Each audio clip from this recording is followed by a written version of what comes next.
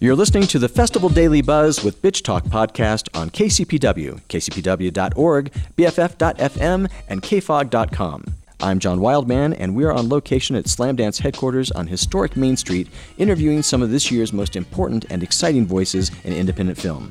Joining me this morning are my co-hosts from Bitch Talk, Aaron Lim and Angela Tabora. On today's special episode, we will have a round table that has Richard Lorber, the CEO at Kino Lorber, Miranda Bailey, she's the founder of Cherry Picks, and Lela Meadow-Conner, the executive director at the Film Festival Alliance. We'll also talk about the Slamdance closing night movie, This Teacher. We've got the director, Mark Jackson, along with Dana Thompson, co-writer-producer on that film. The documentary We Rise Up, that's a Sundance project. We've got the director, Michael Shaun Conway. And then finally, we're going to talk some film composition with Ennis Rothoff. He's the composer for the Sundance film Sunlit Night.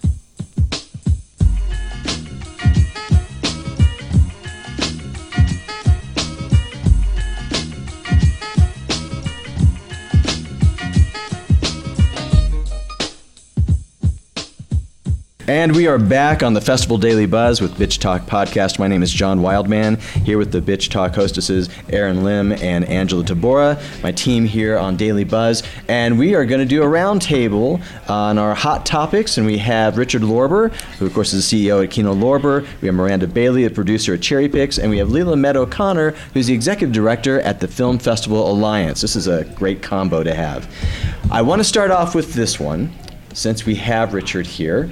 There was an article I just read recently on what film distributors are actually looking for now in films. And you've been doing this forever, I believe. A little longer than forever. A little longer forever.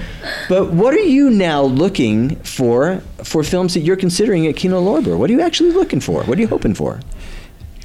You know, it's interesting because we're looking for films, and sometimes films are looking for us. And we try to, meld those two agendas.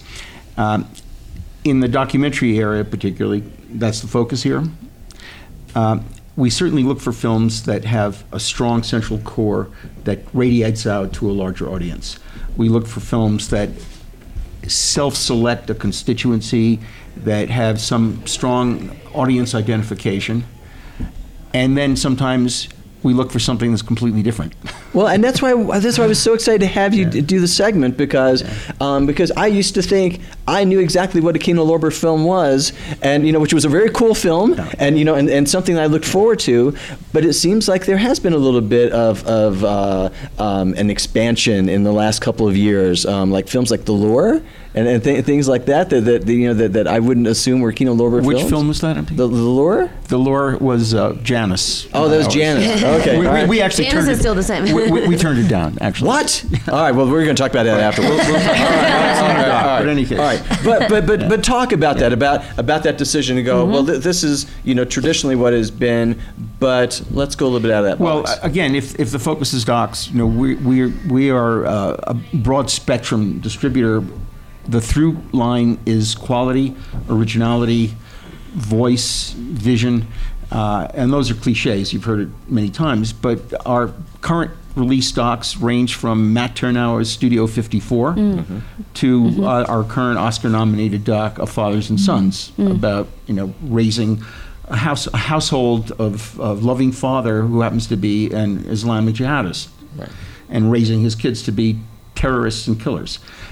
So they're very, very wide range of options and sins encompassing both of those films. From a narrative point of view, it's a little trickier. We're looking for films that have a high degree of poetry, that have vision, and have the projection of a view of the world and a story that is unlike anything we've ever seen before. The film that we have here that we just acquired before Sundance, the narrative film is The Mountain by Rick Alverson with Jeff Goldblum and Ty Sheridan. it's unlike anything I've ever seen. It featured the protagonist is Jeff Goldblum is a 1950s era lobotomist. So I won't say anything more about it. But you can please tell us more. Invent a story around that, and you'll come up with something unique and amazing. Miranda and Lela, again, I was very excited to have the two of you on this segment. Because both of you have been very active in terms of the promotion of female filmmakers. That's been something on both of your minds. And parody pledges have been something that has really come to the forefront in the last year or so. And I would love to get both of your perspectives on film festivals doing parody pledges between female produced films, directed and produced films, male produced and directed films. There have been a lot of film festivals that have decided to do this pledge, both publicly and within their own organizations. I think it's great. I mean, to me, it's a little bit like sad that we need to have that. Right. So I understand why some film festivals do it very publicly, and I understand why some film festivals are like, this is just what we do. We don't need to make a pledge just to say that we're doing this. But it's great to see the promotion of female filmmakers, and hopefully that parity extends beyond just gender. Yeah, and just also to be clear for our listeners, in case this is new stuff, but the parody pledges are basically saying 50% of our films will be directed by women, 50% of our films are to be directed by men. All right, Miranda, you were able to buy some time by having Lela take the question first. Well, I mean, I think also we need to include people of color in that, and I don't know. I mean, for me, having like a signed pledge as opposed to like kind of a focus and a determination to make sure that they're seen or considered, I think is the most important thing, because there are definitely amazing films by females and females of color and men of color. And I think that the biggest problem was that they were overlooked in the beginning stages, as opposed to, I think it's proven by now that, they're good. Right. But not everyone's good, and just like not every white male film is good. Right. Well, and that's why I'm curious about this, because, again, I happen to work with film festivals that have amazing people like the Melanie Addington at Oxford. Lela instituted things at Tallgrass when she was there. Heartland, does this. The Women Texas Film Festival, and of course they are very focused on on putting forward the great works of women and people of color. But it is a tricky situation when you are saying, well, it has to be its exact amount. Well, I have an idea that I think is pretty, I think it's controversial. Some people like it and some people don't, because I'm also a filmmaker. But I think like if we fix it in the awards, in terms of say like best female directed film, best, there's best supporting actress, there's best actress, there's best whatever, best female supported film. I think that then festivals have to look for who's going to win or be nominated in that category in terms of our competition. And I think that will help get more women seen, personally. I love that idea. Yeah. But changing the language. As a female film, as a director, like I don't like being called a female director. I like being called a director, but at the same time, if it means that I can get my movie out there more to be on the female director side, then I think we have to start somewhere. I also think we have to start by rewriting history. And, we've made a commitment to that with the release of our collection, Pioneers, First Women Filmmakers. Yes, that is a good one. Which is about 6 hours of the earliest works of, the Alice Guy Blaché and Lois Weber. And the next few months we'll be releasing the documentary about Alice Guy Blaché called Be Natural. It's an eye-opener, and it gives people a sense of the continuity of the contribution that women have made early on, unrecognized and unrewarded, and what they're doing now. So, I know I've been bugging David Nin in your office for my copy of that, and I still haven't received it, Richard. That will be corrected. Wow, you have a lot to talk about after this. Okay, and of course we're at Sundance Slamdance, and and I have three people like yourselves. We need to hear what you've seen that it has excited you thus far. That's part of the favorite parts of Hot Topics. So let's go down the line. Lela? I really liked the Silicon Valley for The Inventor. Was that it? I haven't seen it yet. She is crazy. Cray. That's the Alex Gibney directed Alex film. Gibney film. And I saw Honey Boy yesterday, the Shia LaBeouf film. I mean, it was good, very personal. And I saw a few that meh, But we're all positive on this show. Oh, yes, exactly.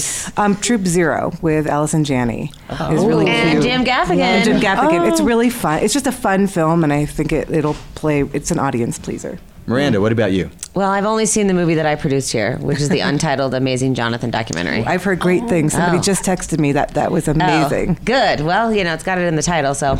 Subliminal messaging. Yeah, but I do plan on going to a movie after this. So it was a long day yesterday with the premiere and stuff. So. And Richard? I got in last night, but I did see prior, and it will be here, Anthropocene, which is a stunning environmental documentary. And of course, The Mountain, which we already have committed to, but I'm looking forward to seeing about 20 or 30 films before they put me away. Which is you're not that old. That's my fault. I let Ageism also something we need to work on. But tell us a couple of titles that are on your hit list that you're you're looking forward to seeing. Looking forward to seeing Mads Brugger's doc about Dag Hammarskjöld. Looking forward to seeing, I'm going to have to review my notes, but my brain is kind of jammed right now with recommendations that my team of 3 or 4 are giving me. So I'm letting them do the first pass on a lot of films. Well, they should. And Miranda, we don't have a lot of time left, but let's talk about dividing up a fest when you have a film that's here that you're working on, and then having fun time, so to speak, seeing films. And how do you personally manage it? Well, fun time is an odd word. Sounds kind of sexy, actually. But I have a distribution company called the Film Arcade, right. And so I watch films to buy there. And then I have a production financing company called Cool Aaron Pictures, and we produced and financed the Amazing Jonathan documentary. And then I have another company called the Cherry Picks, which is the female alternative to Rotten Tomatoes, where we cherry pick the female critical voice out, and we have our own scores about what women think about movies.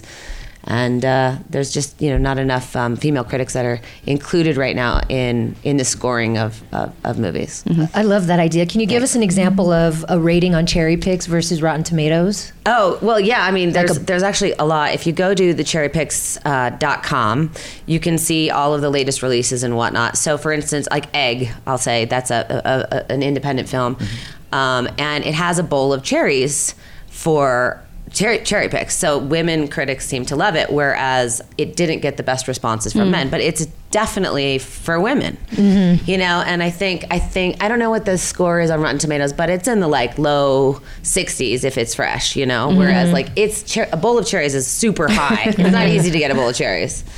So there's a big difference in that movie. That's a recent movie that I can think of. Okay.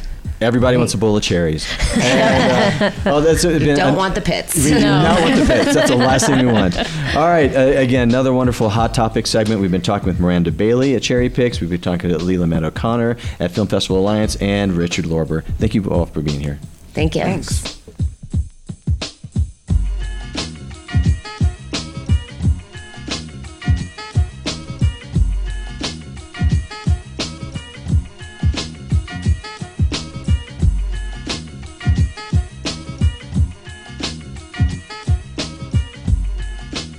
We are back on the Festival Daily Buzz with Bitch Talk Podcast. My name is John Wildman, here with my Bitch Talk co-hosts Aaron Lim and Angela Tabora.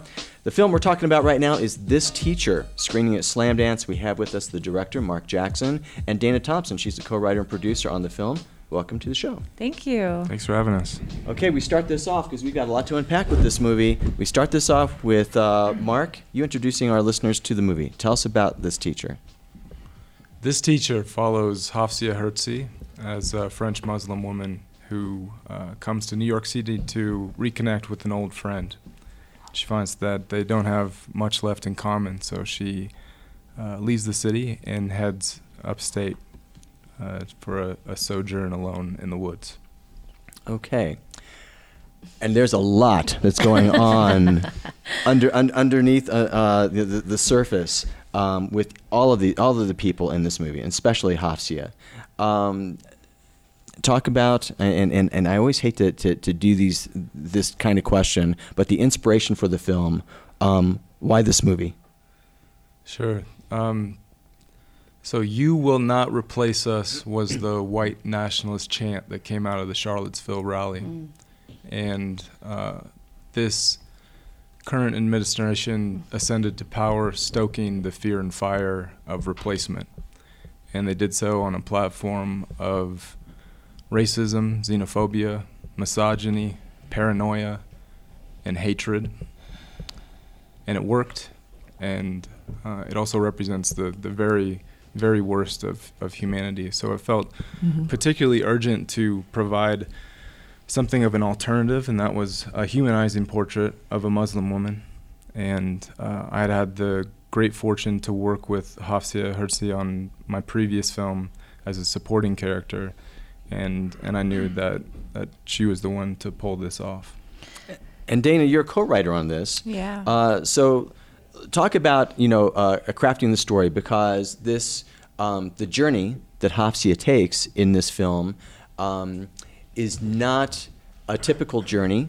It's one that we're following her, and we are not easily seeing, oh, well, she's going to do this now. Or this is, we've got a couple options, and it's going to be based on what Hafsia chooses to do, and that's not the film that we're doing here.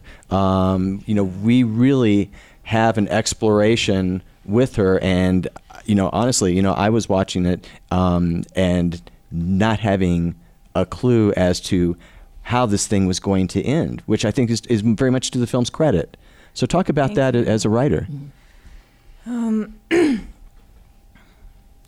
Well, we started out with our character right away. We knew we wanted it to be about her, and I had for New Year's Eve once, I had rented a cabin upstate in the woods and had gone up there alone. It was snowing at that time, so I was really isolated there, and I had some pretty divine moments there by myself. I was there for 3 days. And there was a cabin nearby in the woods, and I was sitting in my bed and kind of tripping out at the sky and out the window, and 2 people walked by, and I was like, oh my God, I'm not alone.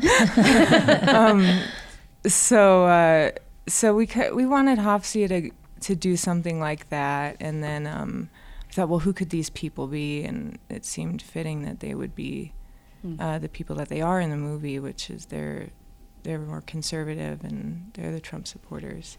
And then we wanted them to have an interaction, but also wanted to have Hafsia finish her spiritual existential journey that she was on. It was important that we didn't have her be in a romantic relationship and have that be the cause of her angst, because that's stupid and we've seen that enough. So everyone is having these existential crises. We talk about it all the time. That's why more people are meditating and stuff. So we wanted to make a film about that and show what it would be like if somebody really went there and went out in the woods and faced it and screamed at the sky and asked the universe, what do you want? What do you want? What do you want from me? And so I'm kind of rambling on that question, but it was going there with ramble. You. No. Yeah, no. I think that message definitely comes across, because as people, we're not just one thing. And Hafsia, she's French, she's Muslim, she's female, she's a baker, she's all these things, but she just mentions the wrong label to the wrong people, and all of a sudden she's just this one thing. And so that's interesting, because it's coinciding with her own journey to define herself. So she's being defined by these others as this one thing, while she's trying to broaden from these labels that she has. Well, and also being defined by her friend too. The friend, that's a whole other thing. Her friend is not the nicest person. Not my favorite. Not my favorite person. Her friend may be one of the most heinous people ever depicted on film. We actually have a benign story way. about that one. When Sarah, we had the lines for Sarah, and what did she say? We had to kind of explain the lines to them, because they're French speakers and they do speak English, but we'd have to explain every sentence in a few different ways so they really understood the sentiment. And she was like, but that's horrible. And I said, but yeah, but your character's horrible. You know, it's not you. She's like, yeah, your friend would leave immediately if you said that to her. I'm like, oh. Exactly. She does end up leaving. Yeah. And I want to talk about the American couple, and your representatives of the Trump supporters, and the complete about face when they realize that Hafsia is not French, that she's Arabic, in their minds, and I was saying. It took me all the way back to the 70s with the Coneheads from Saturday Night Live with the joke of Americans being so incapable of processing something different from themselves that the Coneheads could simply say, "We're from France," and that'd be a free pass. and this was a very dramatic application of that same problem with this country in that way. And obviously, there's a deep political inspiration for this film, but you also depicted the American couple in a way that's not obvious. And I would like for both of you to talk about your approach to that. Sure. I mean, these are people that we grew up with and that we know intimately and that we loved and have a hard time loving now. And we see their rage, and we understand that that's fear, but we understand that there's love underneath that. And so it's important to show that, I think on the flip side, the people that are in support of this administration are shown as cartoons, and there's certainly many that hold up that image quite well. But there are people that are just normal people that you wouldn't know, and I don't think that they quite understand. And it's a snap adherence to a label, as you guys were talking about. Like, it's just a word, and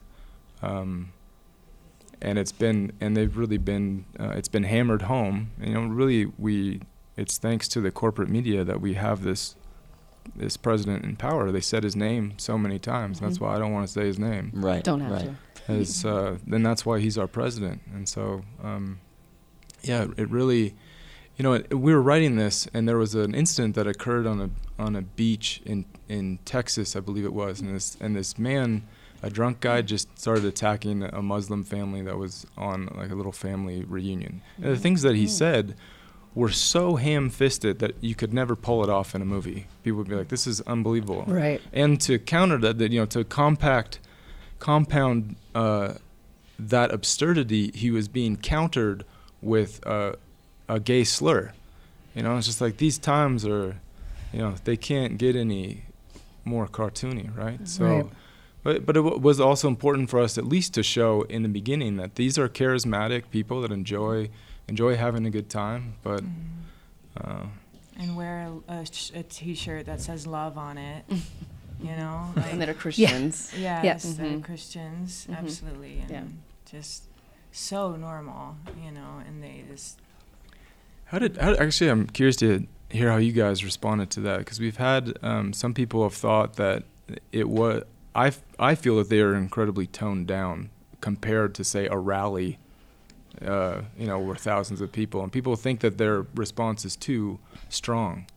It felt normal. Oh no, it was so believable. It was so Well, again, it's the flailing of someone confronting or being confronted by something that they fear, and they fear irrationally. And alcohol is involved as well. So no inhibition. And it's like you going, well, we're loving people, and and we're law enforcement and what have you, and someone simply says, well, I'm this thing that they have built up to be this frightening thing that they just don't understand, and so then all composure is lost, and all prior relationship is gone.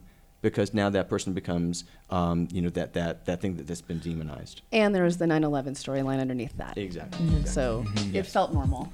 Yeah. Like a normal. Well, and so again, the film is This Teacher. There is a lot going on with this movie, and I highly recommend it. The director, Mark Jackson, co-writer, producer, Dana Thompson, have been with us. Thank you both for being here. Thank you so much. Thank you. Thanks.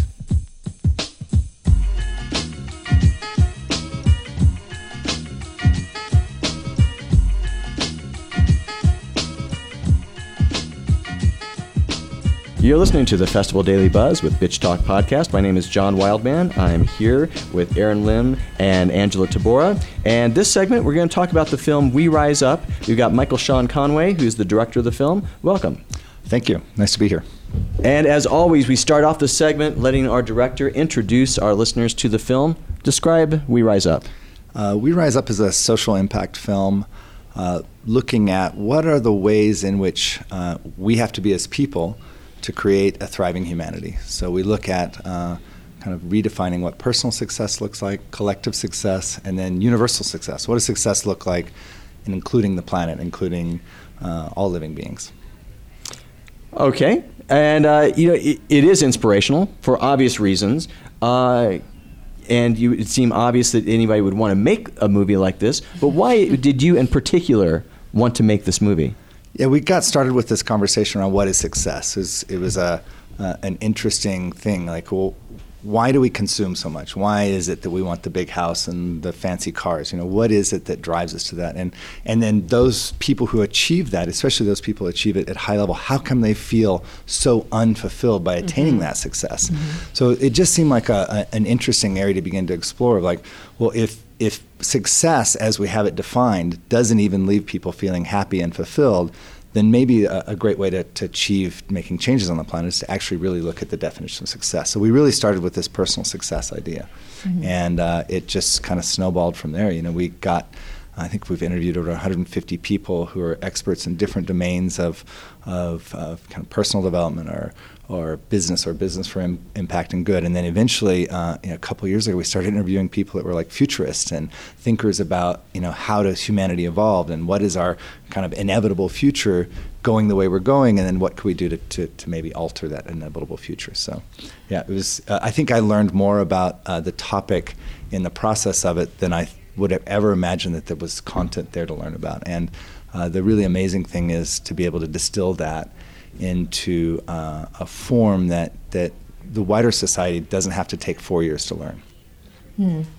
Yeah, I wanted to talk to you about the people that you interviewed. It really runs the gamut from the Dalai Lama to Kenneth Cole to Grant Hill. So it seems like you just sat down with basically everybody, because everybody's opinion was important in this research. I'm pretty sure that we three are the only ones that didn't interview for this film. Yeah, I guess the email maybe went to spam. Well, I mean, if you're going to redefine success for humanity, you can't ask a small niche group of people.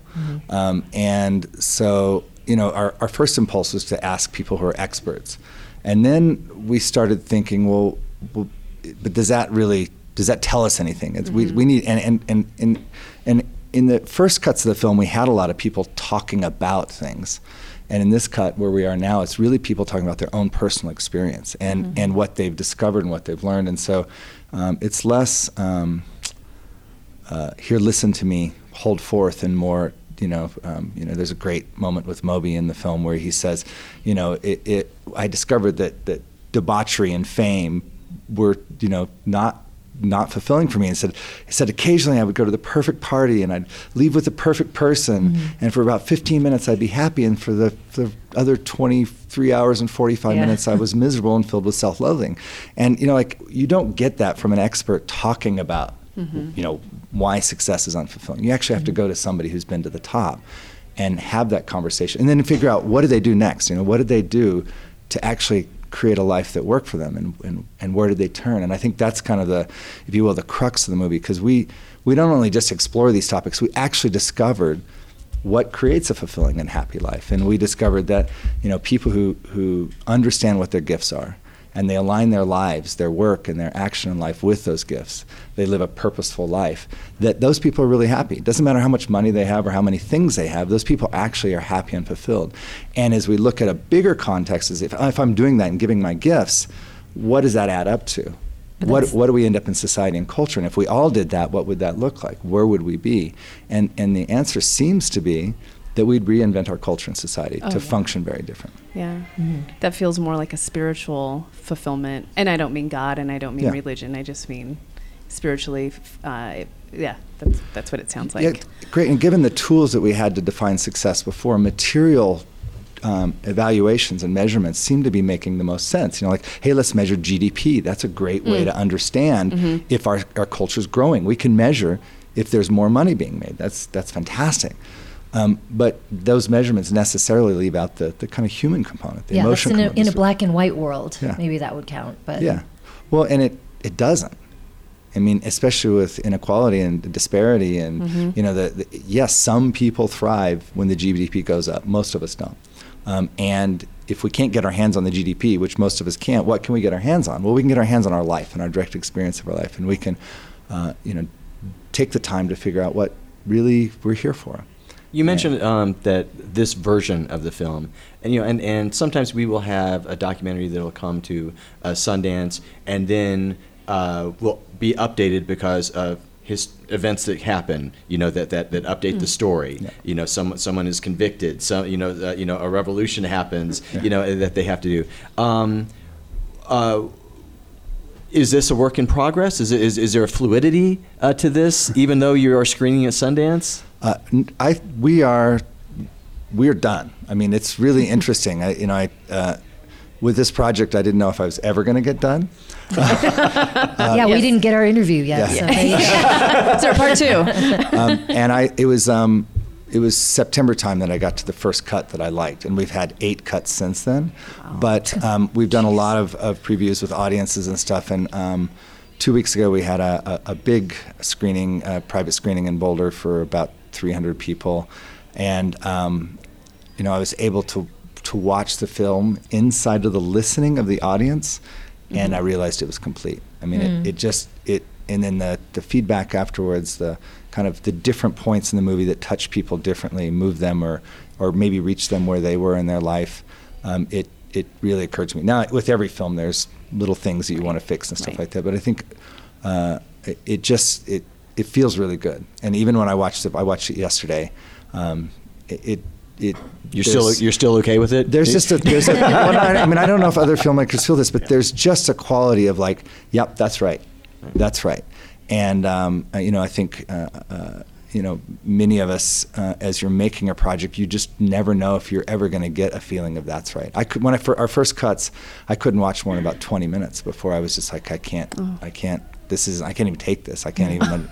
And so I think these projects, for them to fit together and really ring and resonate, I just don't think anybody understands what it takes from the people that makes the films. Well, it's a different challenge for a documentary to do a film on an idea or a philosophy, as opposed to an event or person. And I'd love to have you, we don't have a lot of time left, to talk briefly about that specific challenge of how you shaped the film, because you could have gone in countless directions. Yeah, I kind of feel like I was more like an anthropologist than a filmmaker in some way. I was uncovering something. And, even my interview style is I really didn't have specific questions I wanted people to answer. And we used a face-to-face interview system that allows me to see them and them to see me, so it's all direct-to-camera work for the people. And I would just follow my interest. If somebody started talking about something I didn't know anything about or was curious about, we would just talk about that. And some of these interviews were over an hour long. And if you watch the film, people are in the film once for 30 seconds, 15 seconds. And so, countless hours of just being willing to be with people, be with what they were sharing, and listening for those moments that had resonance, like really deep resonance. And, for the 90 some odd minutes that are on the screen, there's hours and hours of just amazing conversations that I had with people. And so it felt a lot more like Maybe in those other films you've got something to say. Some person, you have an interpretation of somebody's lives or an interpretation of events. And I didn't really have something to say as much as I had something that felt like it was really important for humanity to hear. And that it wasn't me that knew what that was, but there were amazing people that we could sit down in front of the camera and have them share their experience. And together, that tapestry, that weave of different voices allowed us to see this broader context of what's coming through humanity right now, what we all feel and think. I mean, we started talking about the move from me to we 4 years ago, but it wasn't in pop culture, and now it's here. We started talking about how do we shift from focusing on what I'm getting to focusing on what we're all getting, and it just happened in culture at the same time we were making the movie, and I think that's you can never plan on that. You can never. You can't make that happen. Well, it is a lot to take in, and in a remarkably short period of time with what you cover in this film, and it is cynically people say when they say a film is inspirational, but this is an inspirational film. Yeah, I think right now it wasn't planned. Right now, the people that watch it say things like, "I feel okay again. I feel like I can have hope," and it's not. We're not intentionally inspirational. We're not pressing the inspiration button or the emotion button like that. But the message really says that this is in our hands. That to stop looking out to the world, to our leaders, and have them fix something. That hey, right here, right now, we can actually start rising up. We can actually start making our relationship with the world whole and complete, and then gathering people around us and including them in that definition. Yeah. Well, the title of the film is We Rise Up, and we've been talking with Michael Shaun Conway, the director. Michael Shaun, thank you for being here. Thank you, guys. Really appreciate it. Thank you.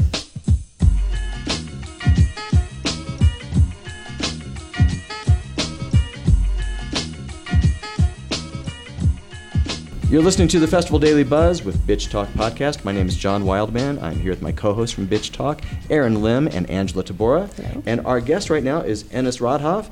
Enes, tell us about Sunlit Night. First of all, thanks for having me here. It's a movie directed by director David Dunant, whose his movie Wetlands played at Sundance as well. So we're happy to be back with his fifth movie, The Sunlit Night. And it's a movie about two New Yorkers meeting at a remote location by coincidence in Norway at the Lofoten Islands.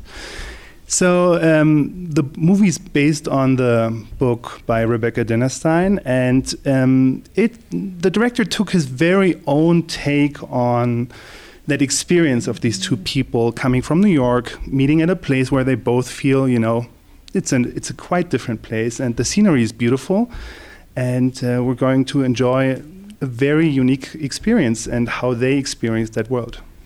And what was your role on Sunlit Night? I was the composer, or I am the composer for the music, and yes, my role, of course my role is bigger than being the composer. You first discuss the movie with the director, try to find out what his overall vision is for the movie. Then we looked at the pictures. They shot beautiful scenery in Norway, and then we slowly figured out a way to get close to the story. You might think that if you shoot a movie in Norway and it's beautiful scenery, that you focus on the area or the nature, that it would be the main character. But really, the movie is character-driven and focusing on these two people and what they go through. And remind me, did you do the composing on Wetlands as well? Exactly, yes. That's what I thought. Yes, it's beautiful to be back with this movie. We worked together. I worked on, this was the first collaboration, and this was Wetlands, and then we worked on two other movies, and the fourth collaboration is now back at Sundance. Well, and I was a huge fan of Wetlands, and it's funny because sometimes this happens when we bring guests in to interview, and we actually talked at length during Wetlands, and you were nice enough to send me the CD for Wetlands, which has a cherished place in my CD library because I'm old and I still have a CD library. We do too. I do too. And records again. Great, of course. Yeah. But we talked at that time at length about about your part in the creative process. And and we oftentimes assume that the composer just tacks on the music at the end, like you get something and you go, well, I've got to put music on it now. But that's not always the case, and certainly not the case with your relationship and how you work. Absolutely. I mean, first of all, for me as a composer, why I became a film composer, my plan was never to become a composer, but a film composer. And what's so beautiful about film music is that you create a narrative underneath the story that we're experiencing. And that can be quite different. I mean, you can focus on the characters' inner emotions, you can focus on the scenery. We could have thought, this movie plays in Norway, let's use some Norwegian music, which we did not do because we have two people from New York experiencing Norway. So we went with a quite different approach, using electronics, combining it with strings, making it somehow organic, and of course taking in the scenery, and of course, paying respect to Norway and the beautiful landscape, but making it personal.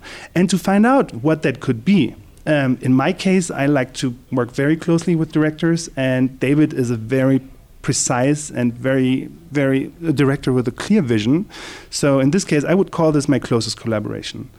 And tell me, because we did speak about wetlands quite a bit. With Sunlit Night, were there any particular scenes where you had originally put a piece of music together, and then when you watched it with him, the two of you said, it just doesn't quite do what we want it to do, and you went back to the drawing board? Even quite the opposite. We first created a template of sounds that we would like, maybe 300 sounds, and went through them and thought, does it work with the scenery? Does it work with scenes? So we didn't work immediately on scenes, but we looked for a palette of sounds. And recently an Italian friend explained to me, if you do pasta and you want to know how well cooked the pasta is, you throw it at the wall, and if it sticks, then it's good, right? And I thought that sounds very much like the process we had on this movie, because we had to find something that sticks. And this is just the palette, and then how to work in the scene. You really need to figure out what's the tempo of the scene, who are we focusing on, where are the changing points, what's the emotional temperature. And I actually included David a lot into it, so it was never that I presented a final product. I mean, on a couple scenes maybe, but not in the beginning, because it's such a special movie. So perfectly cooked pasta. Yes. That is what we're after with film composition. And we've been lucky enough to talk with Ennis Rodhoff, who is a composer for Sunlit Night. Ennis, thank you for being here. Thanks for having me.